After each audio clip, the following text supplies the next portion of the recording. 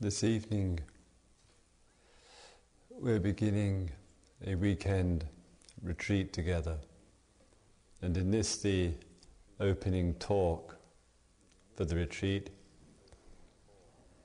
I would like to speak to you a little bit about the field of meditation, the practice and application of meditation, and also a little bit, if I may, about the background to it and its usefulness, if any, in our living situation.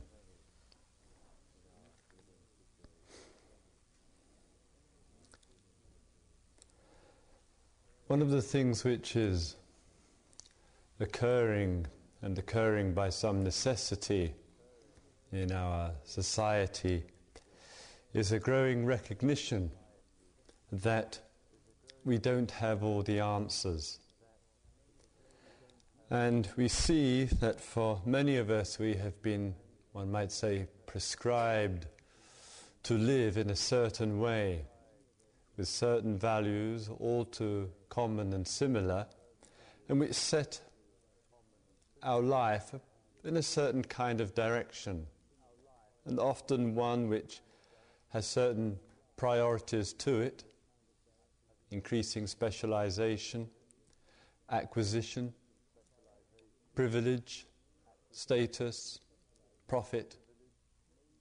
And these influences, major social influences, tend, with what one might say alarming frequency, to determine the way our life goes, what we do with our life, what we consider to be of true worth and value. And any inquiry and questioning of life is not such that it negates these, but gets them into some kind of perspective, begins to see the relevance of a life of work, of a career, of relationship, of income, but begins to see that area or those areas of life in relationship to other things which are equally as important, including inner awareness, self-knowledge and understanding, an awareness of genuine, heartfelt awareness of social issues, of justice, of our whole relationship to life in its immediacy, in its totality. So centres such as these, such as the Insight Centre here and other such facilities of varying persuasions, spiritual persuasions, offer each one of us an opportunity to look at our values, to look at what's happening in our life, to where we're putting our focus, to what we're thinking about, and to see whether or not we need to look more carefully and deeply into our own existence.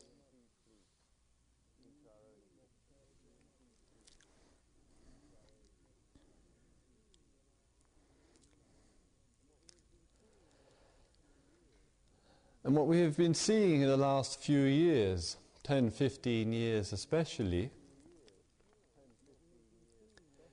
is a small but growing degree of questioning. And this questioning is finding that if we haven't got all the answers, and if no group, no society, no culture actually has, that if we are prepared to open our hearts and minds a little bit, perhaps we can draw from some of the wisdom which is in other parts of the world.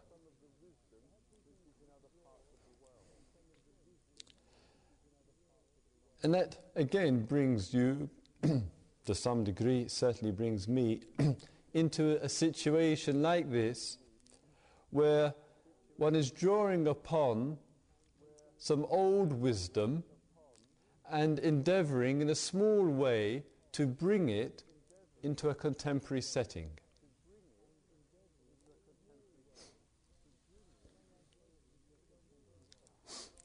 And one might say it belongs to a rather vast old tradition of wisdom, which includes the field of meditation and all that is implied in it. It includes too the field of diet, includes the field of exercise, of yoga, of medicine such as acupuncture, of living in a more thoughtful and caring way. And so there's been a long tradition of this in certain parts of the East, not much left of it, unfortunately, these days. And some of us, one might say, had the privilege of spending some years in the East, drawing of what one felt was the best, leaving behind what one felt was unnecessary and unsatisfactory, and then coming back here to the West to share a little bit of what we have learnt.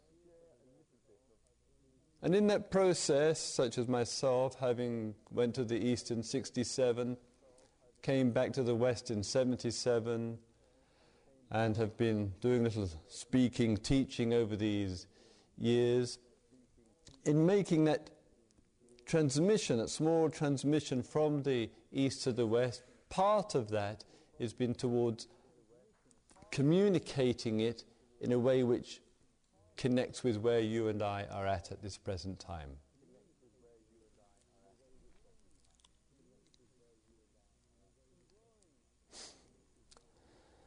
In drawing from this, whatever one might say, pool of wisdom of the East, I think it's rather important to understand that any kind of inner work and inner learning and looking at oneself, and meditation is an extraordinarily effective tool for that. It's not in any way that one is doing it in order to identify with and adopt some other belief system in any way. Once we do that, once we say we start taking some ideas and we start imitating them, we start identifying them, in some way or other it acts as a brake on actually looking carefully at the fact of our existence. So in using the Eastern tradition, in this case, say the beneficial influences of the Buddhist tradition, it's mostly in terms of some of the form, some of the application of the methods and the techniques, some of the skills which can be developed in order to facilitate going deeply. So in other words, it's regarding the traditions really as a tool for you to look and see carefully what's happening right now in my life. And that, I feel, is a distinction between listening to something and reading something and then just simply adopting that message, adopting that set of beliefs, and stopping oneself from actually seeing what's actually happening for me.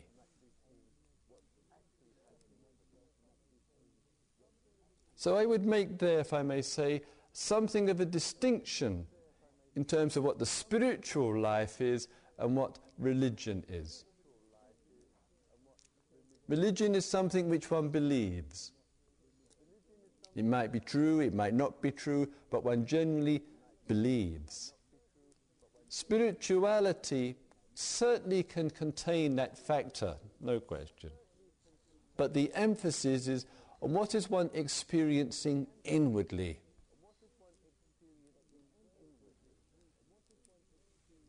Where is the beauty inwardly?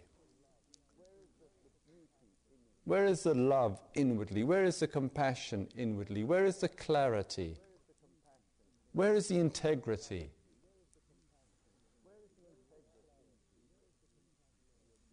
And for that, we look, we observe, we go into, we explore, we find out. And so the best of a spiritual tradition is it says, yes, this is possible, for that one may believe. Yes, this is possible. Here are some tools to make it possible.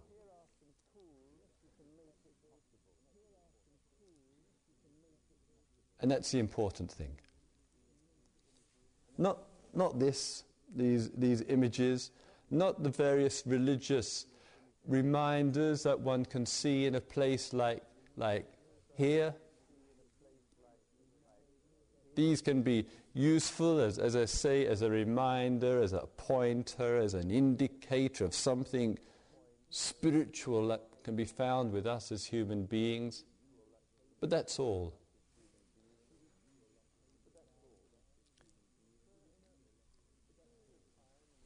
So in a period of time, and we have just a short period together here, a weekend together, let it be that this weekend that we have together is something of a small contribution towards our looking inwardly with care.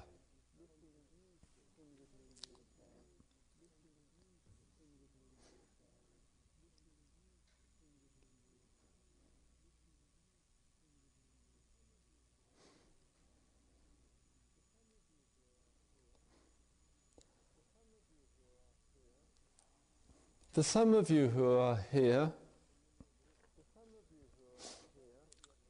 it's such that you are familiar with the setting of the centre here. You've come a number of times, possibly for weekends, for longer periods of time, for even the 3-month session in the autumn. And for others, perhaps your first time here, first time of coming into a situation where the emphasis is on meditation and coming to a centre, if I may say myself, which has established over the years since its conception some 10 years ago,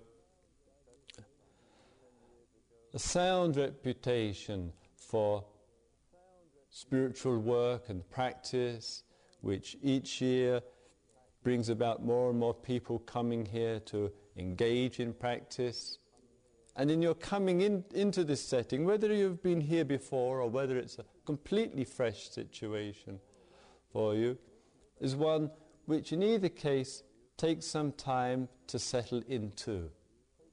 And one is coming from the travel to get here, from work or from relationships or from busyness and so forth, and one brings one's whole mind, body into this situation, and it presents in coming here quite a contrast.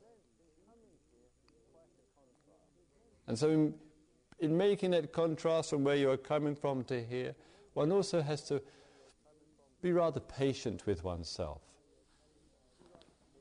There are many situations in our life, and this is just one of them, where we go from a situation into a new situation, and in coming to the fresh situation, it's also one of coming into, settling into it.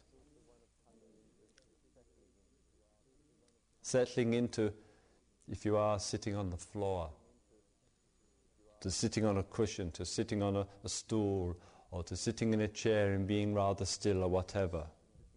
All of that is part of the contrast from where one is coming from to this situation.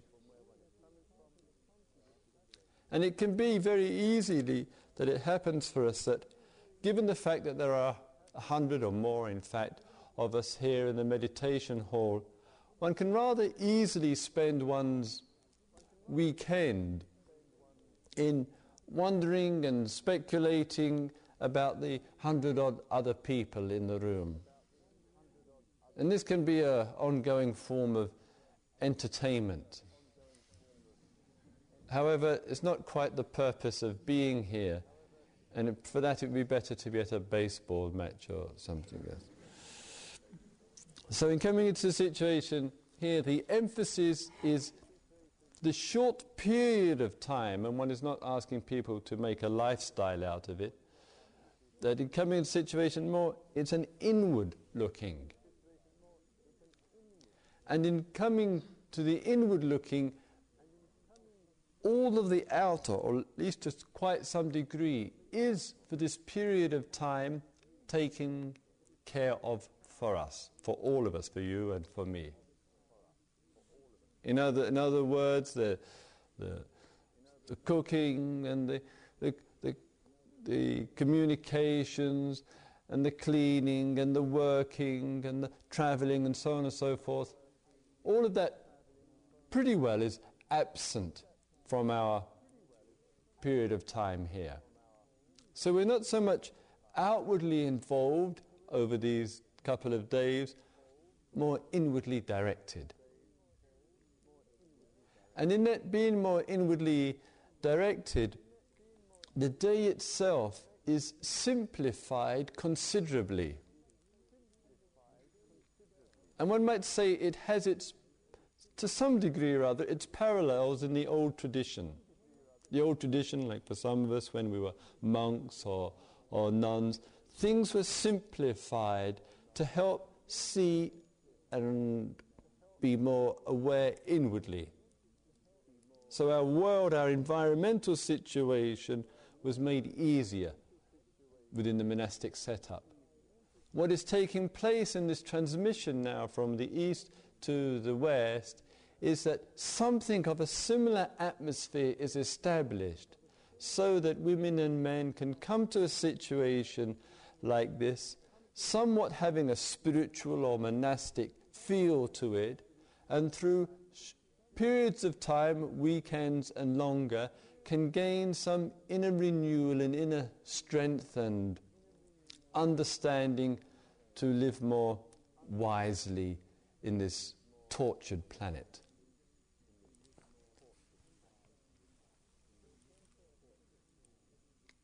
So a centre such as here is a chance, an opportunity to give some nourishment, spiritual nourishment to our inner life, which, given the tremendous demands and pressures that we live under, can so easily be neglected. And because of its neglect, we see the world is the way that it is.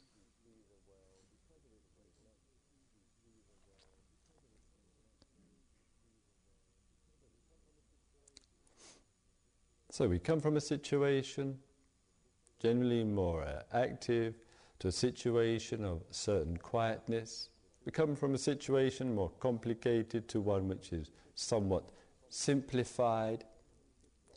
And in making this transition to the situation, it's rather important, I feel, to remember and to understand in the time that you are here that you are not practicing, you're not developing meditation or working on yourself, or me working on myself, just for oneself.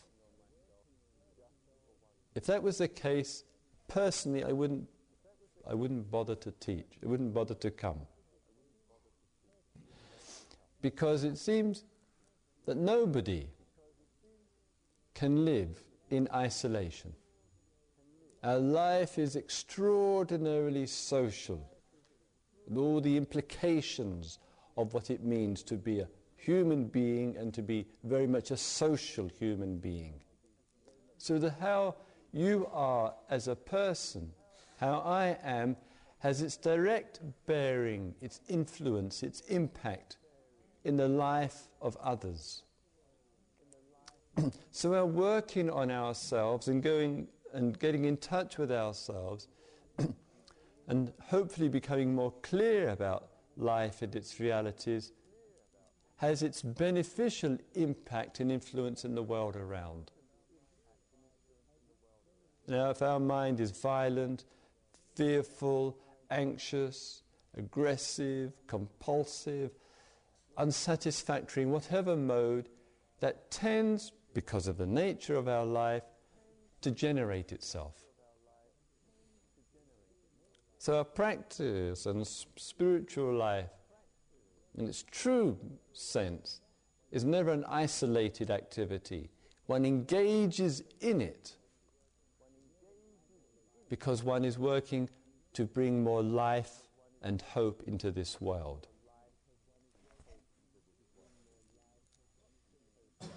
Not for you, not for me, not for I, whoever I am, but to bring more light and life into this world.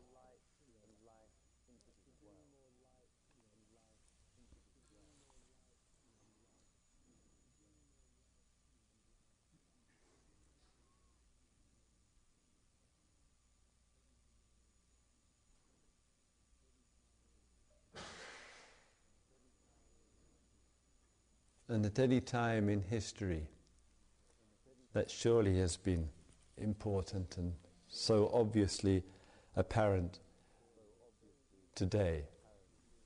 And it's very easy, you know, if you live and you are reasonably comfortably off, you have much of the things that this world can provide, that one can live in something of a cocoon. In thinking, well, I'm all right, basically.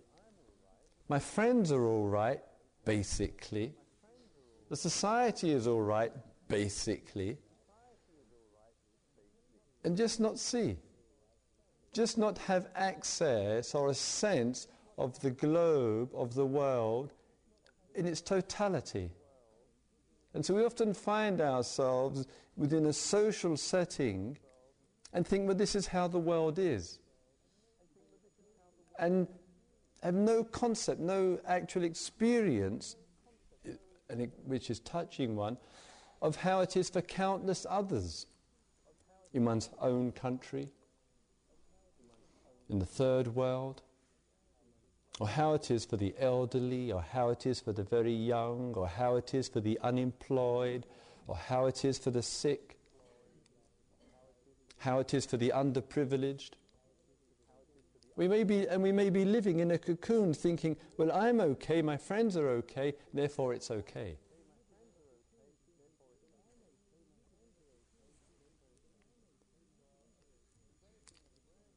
So developing an awareness in life is one which is towards freeing ourselves to some degree of our complacent conditioning, and coming to an awareness in life which brings about action. So in the Buddhist tradition, if I may use it for a moment, in the Buddhist tradition, the consummation of a human being expresses itself in wisdom and compassion. So any genuine transformation inside of oneself, any bringing about or opening up of one's consciousness, and all that is implied in that, has as its expression wisdom, which is seeing life and the realities of life and understanding, and compassion. And that is regarded, one might say, as the measure, as the yardstick of a human being who is looking at life. That is the yardstick for it, for us.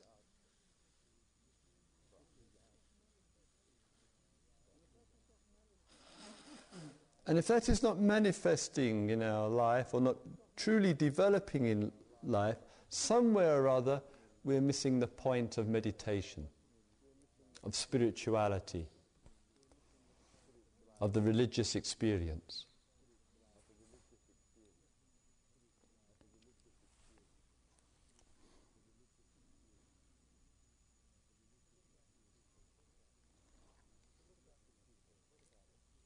So what about this weekend? What about the rhythm of the day? What's the outline, the general flow of the activities or non-activities, whichever way you want to put it, here?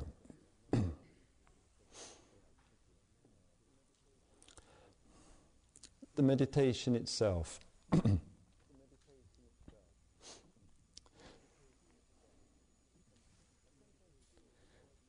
I sometimes feel that the word meditation itself is a rather troublesome concept.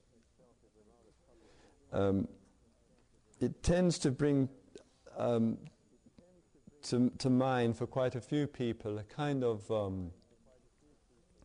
image of being blissed out. And so one feels, well, I think I'll go to Pleasant Street, seems a good name, and see if I can get blissed out for a weekend. Makes a change from being hassled. And there is this kind of concepts which are present, and it tends to show itself in the East. Those of you who've ever been to India, and particularly in the Hindu tradition, the names of the yogis or the swamis, they always have the surname Ananda. Then you just put anything word you like, but the latter part of it is always Ananda, and the Ananda means joy. The Hindu scholars often will translate this as bliss. And as a result of the frequency of use of this particular concept, we often notice that whenever a photograph is taken of a Hindu Swami or one of the gurus, they've always got an enormous smile on their face, because it's quite essential that they look blissed out, because their name is Bliss, and you can't look miserable like that. It's not good for the public image.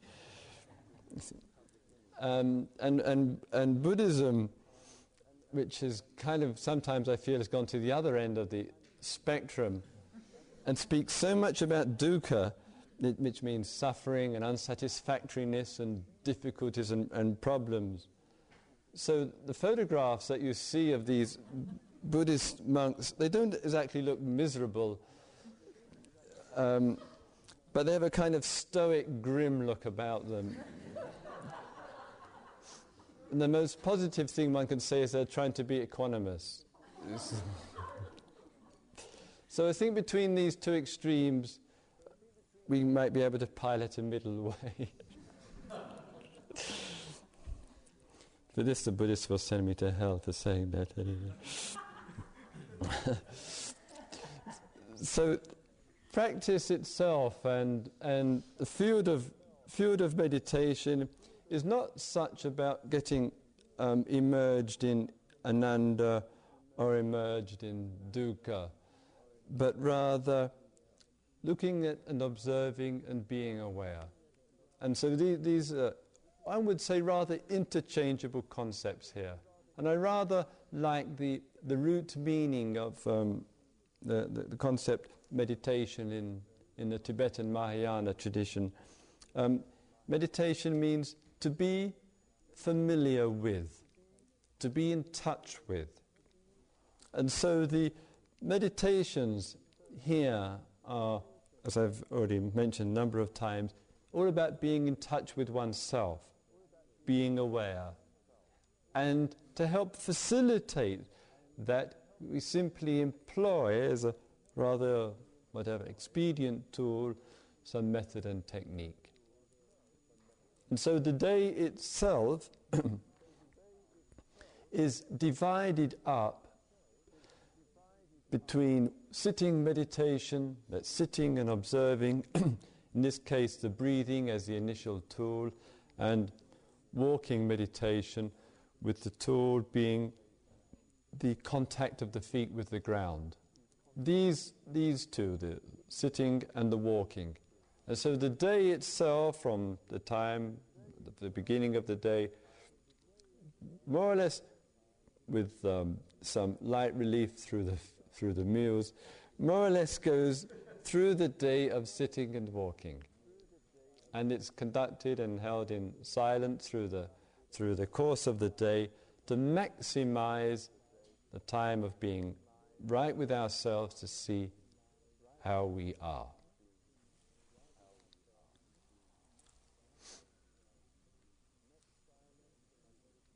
And that silence and that meditation, which truly belongs to a long-standing contemplative tradition over thousands of years,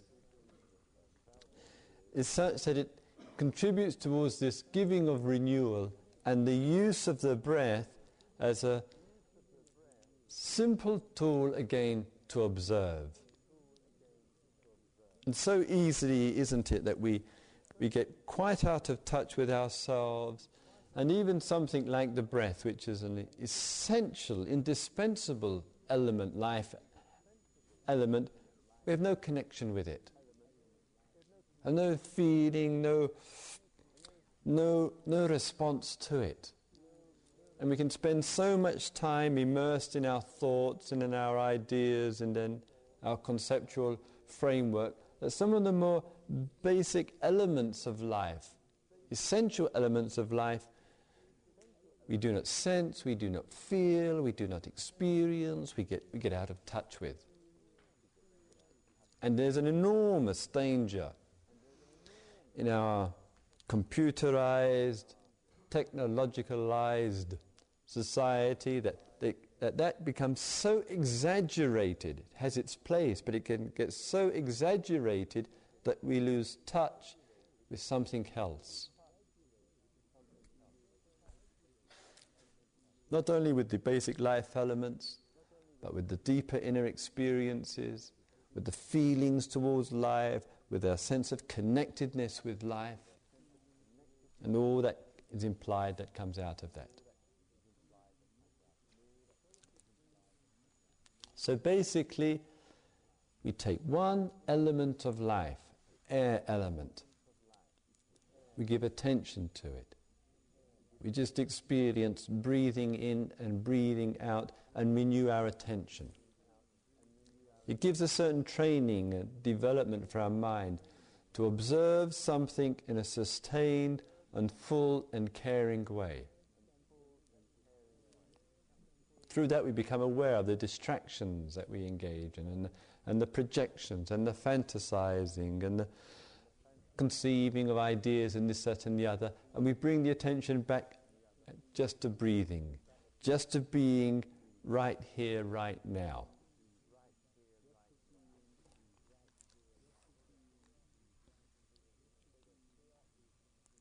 So that throughout the weekend there is the regular refrain of reminders of being right here, right now, here's where life is.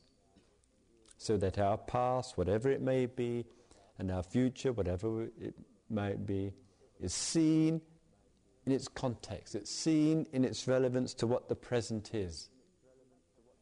And if we can keep in touch with the present in a full and clear way, then we'll have a balanced perspective on our past and a balanced perspective on the future. But if we're not in touch with the present, it's pain all the way down the line.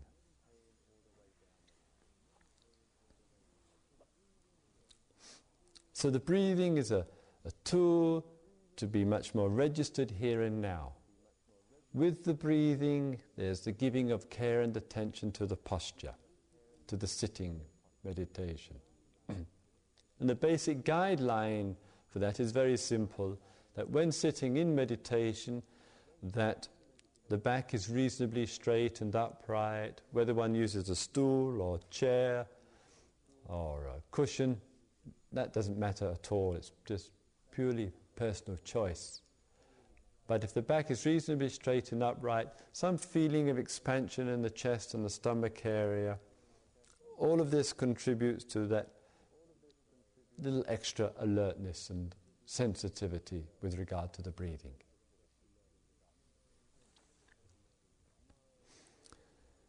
Tomorrow morning I'll give a short talk, and I'll speak more length and detail about the meditation, about working with the posture, about the breathing and so forth. So the general guideline is sitting reasonably still, straight posture, attention to the breathing, the air element going through the nose, down into the lungs expanding on the in-breath and contracting on the out-breath, just being in touch with the whole breathing process, keeping the body as reasonably still and steady as possible. And going alongside the sitting meditation is the walking practice, the walking meditation. And the walking meditation is not purely a relief from the arduous sittings, or they can seem like that, but is very much an integral part of the meditation practice. And the walking meditation is done alone. It can be outdoors, in the corridor, in one's room, anywhere except right here in the meditation hall. And it's a walking meditation of same message, being here and now, being in touch with what you're actually doing here and now, with the primary focus being given to the attention of the feet, making contact with the ground, with the earth, with the floor. So oneself as a living organism moving through the environment, and one is experiencing just step-by-step activity, feeling yourself as a human being, your foot touching the floor, making that connection with the earth.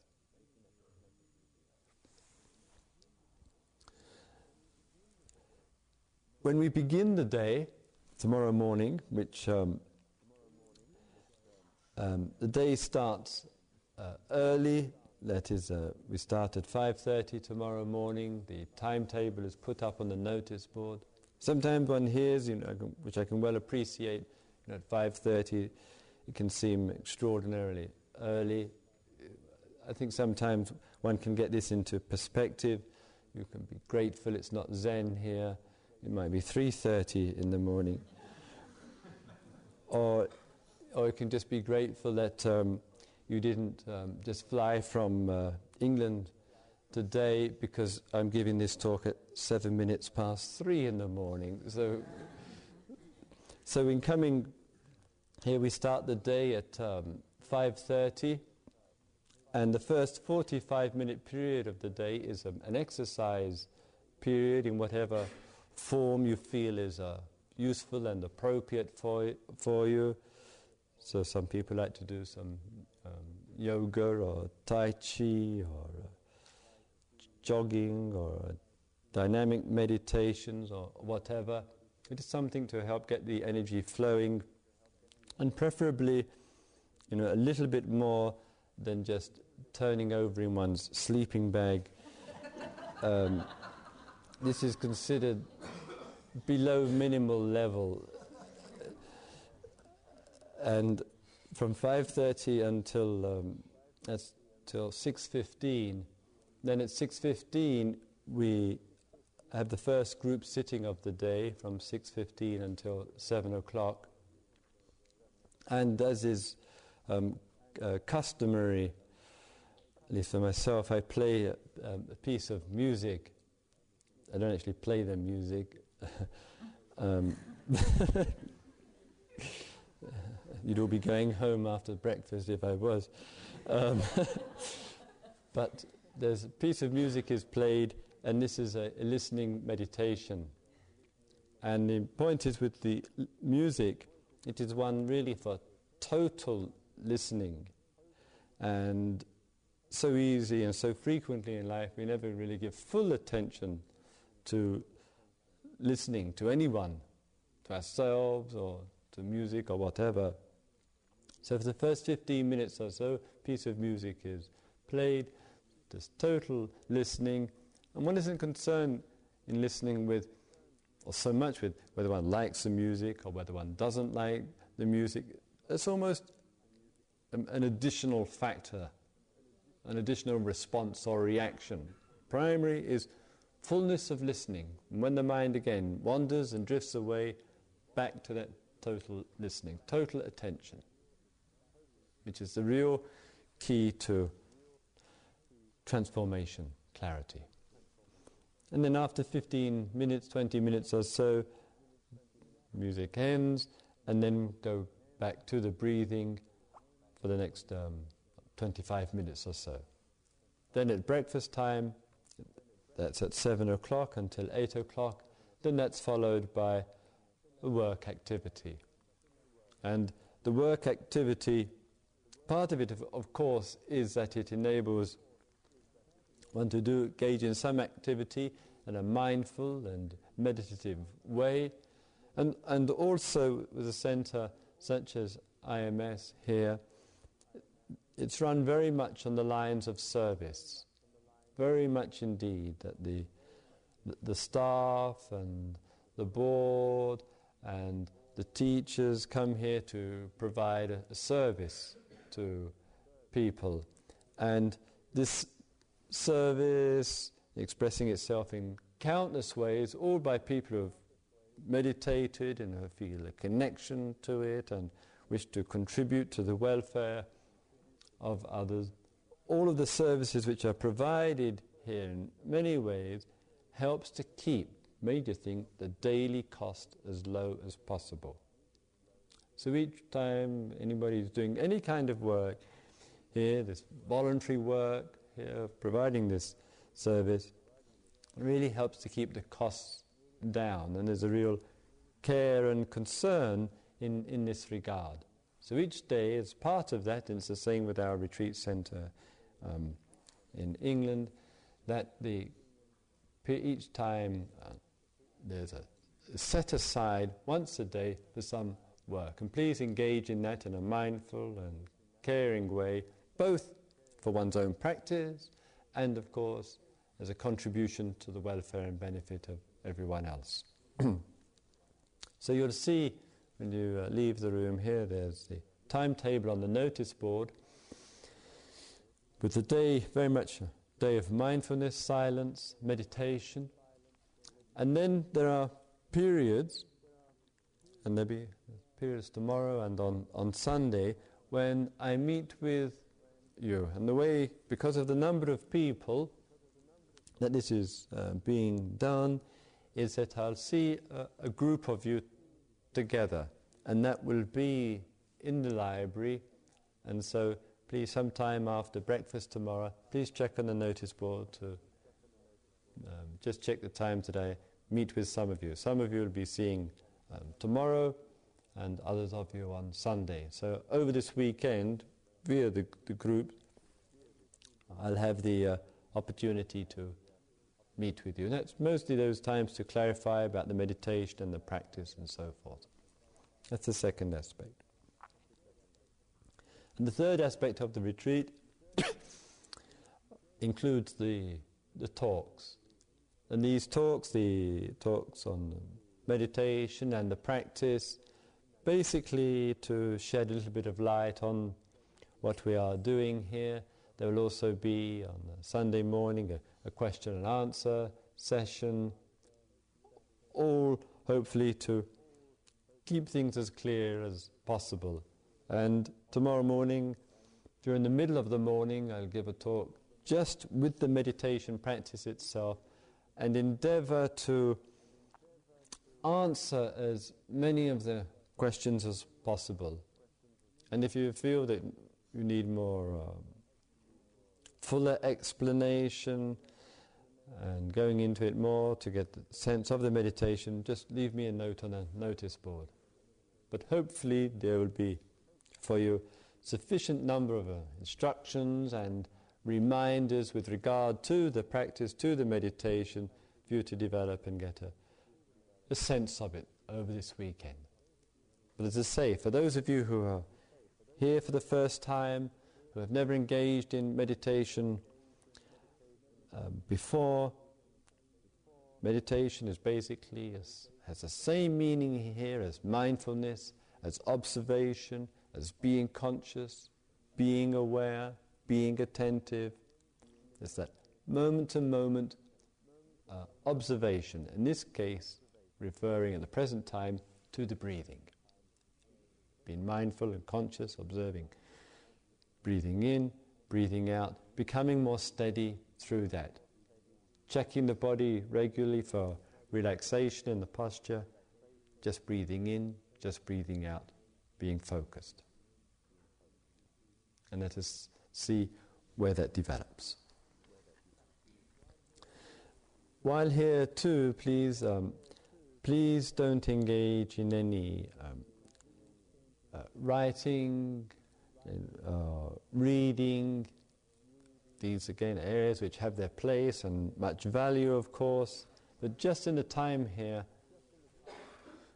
minimizing the externalization of oneself, maximizing the internalization. And so that by just dropping these things over this weekend, chance to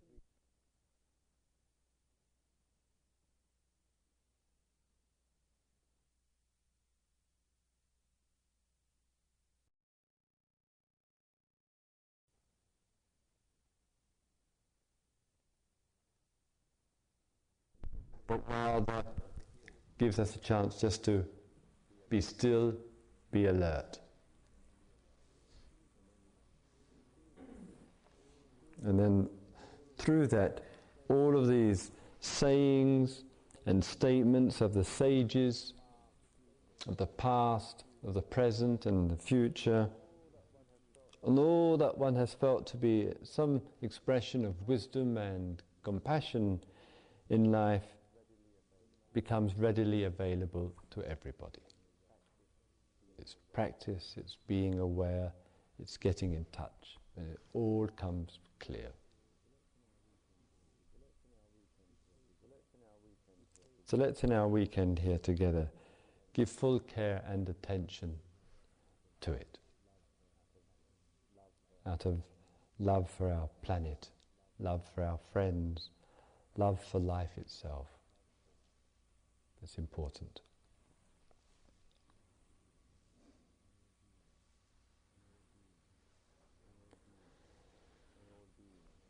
May all beings live in peace.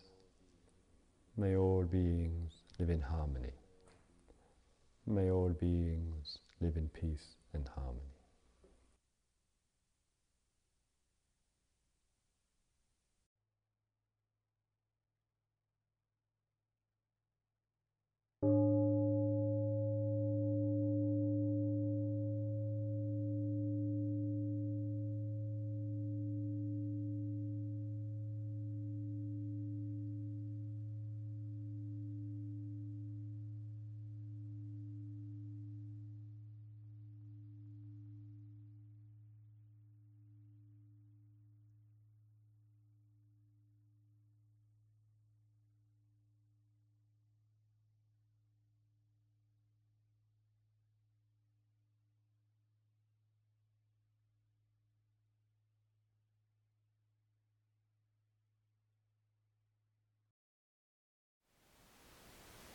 Thank you for listening. To learn how you can support the teachers and Dharma Seed, please visit dharmaseed.org/donate.